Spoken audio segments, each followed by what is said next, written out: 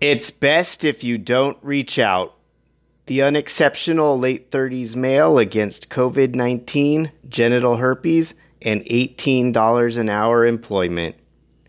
For more adventures, visit my website, bestifyoudon't.com. 2020. I become a fake teacher. Part 21. August. I start the school year. Administration. Principal Hillbilly.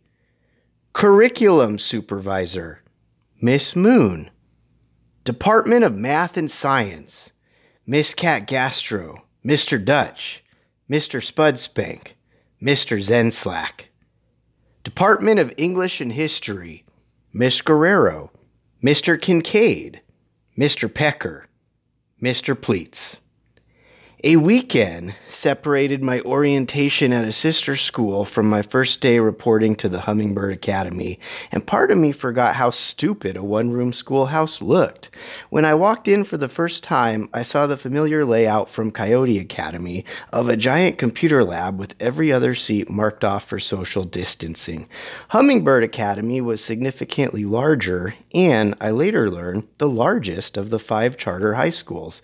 There was already a smattering of teachers, but no students, and I guessed to take a seat anywhere I wanted to listen to the coming spiel from our principal. Eventually, a loud, portly, and unkempt woman with unappealing cleavage, similar to ribbed punching ball balloons with the rubber straps, lumbered in and introduced herself as Principal Hillbilly, immediately demanding we enter her digits into our phones ahead of any morning we may be running late. Yep. Even with no students in the building, Principal Hillbilly set an expectation that she now controlled every minute of our schedules.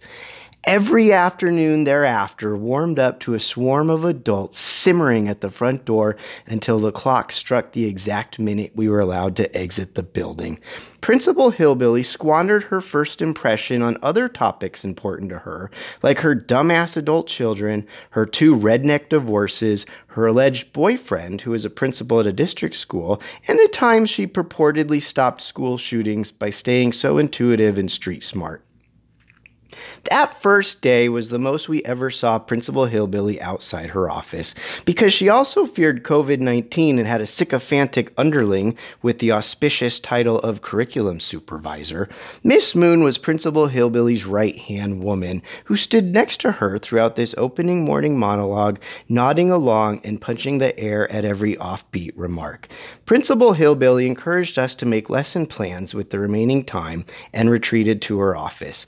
Miss Moon reiterated we were to make lesson plans with the remaining time and retreated to her desk at the back of the computer lab. I realized the remaining time was literally 7 hours and 45 minutes, and an online curriculum didn't require lesson plans. So I also guessed to take a seat anywhere and surf the internet until the exact minute I was allowed to exit the building. We were all stuck in this drafty one-room schoolhouse for the foreseeable future with nothing to do besides observe the assignments trickling in from students working from home. And the assignments trickling in were a drip, not a stream. Since we were a credit recovery charter school on the south side of Tucson, most our students lacked consistent internet access or needed to work longer hours at their essential service jobs to compensate for COVID's impact on their parents. Responding to the flow of online assignments probably took 20 minutes a day. Somehow our whole existence was predicated on appearing as a real school when all we did was write credit slips to students who passed online courses and award freebie high school diplomas to students who the government wanted available for essential service jobs. Each online course had one project, which was very loosely defined and required a teacher and student to briefly communicate on expectations. For English classes, that meant an essay from any topic covered in the course. These essays were the only piece of student work that required grading beyond pressing OK after a student finished all their clicks. And for a while I took them seriously. However, students eventually called and complained because a precedent from years past had students trained that they could copy and paste their essays. Hummingbird students possessed literally no patience for even a single rewrite.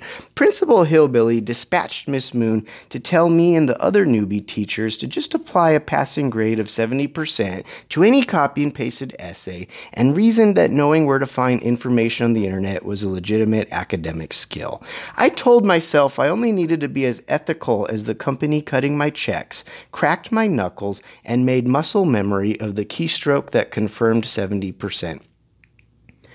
All of us sharing the 9 a.m. to 5 p.m. schedule was due to COVID's effect on the school year. Normally, our one-room schoolhouse on the south side of Tucson would be open to 3 cascading sessions of students. Customers, which is how our internal documents referred to students, would choose to come in from 7 a.m. to noon, from noon to 5 p.m., or from 5 p.m. to 10 p.m., and all of us teachers would rotate through so at least one content teacher was available at all times.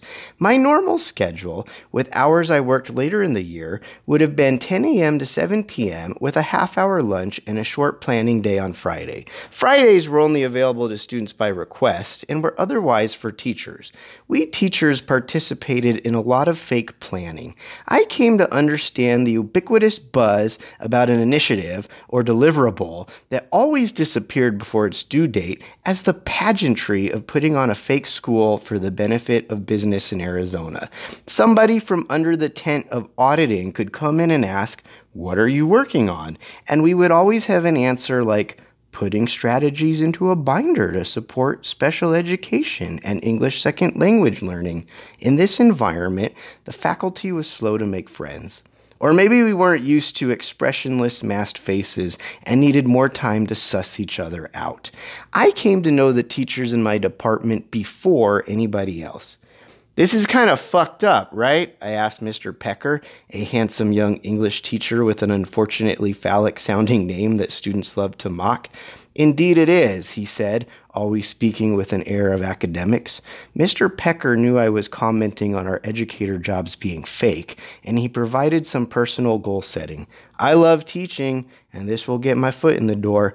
I plan on writing real lessons that I will take with me when I eventually earn my professorship at a community college." "I just love sports," said Mr. Pleats, an equally handsome young history teacher who walked over to join our conversation now that the ice was broken by me acknowledging our educator jobs were entirely fake. He continued, "My girlfriend landed her dream job in Tucson, so I had to move with her and our dog from Florida. I had no idea I was qualified to teach history." We all shared a laugh. But while our educator jobs were fake as fuck, these two young, just out of college studs were the real deal. They had genuine hearts, empathy, and intelligence in spades. Mr. Pecker passionately exposed our students to classic literature every chance he got, and Mr. Pleats, with his southern drawl, was always there to support anybody who needed help passing time throughout our boring marathon days by sustaining a conversation about sports, his dog, or his girlfriend's career. And Miss Moon, while supervising the curriculum of every department, took a special interest in English and spent most of her time with us. Remember this for later.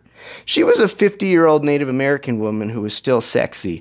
I liked her jet black hair, her firmly petite frame, and the way she barked orders all day. She quickly revealed herself as the author of that text I received goading COVID into giving us its best shot, because after we officially exchanged numbers, she followed up with a lot of Republican propaganda against masks and social distancing.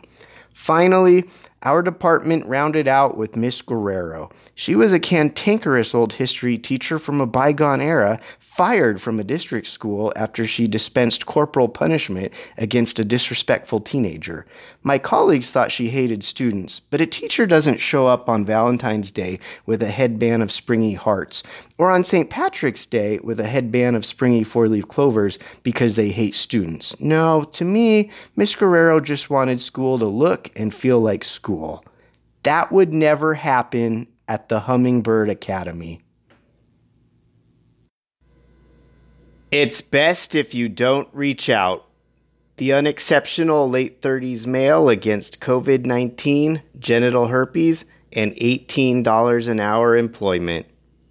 For more adventures, visit my website, bestifyoudon't.com.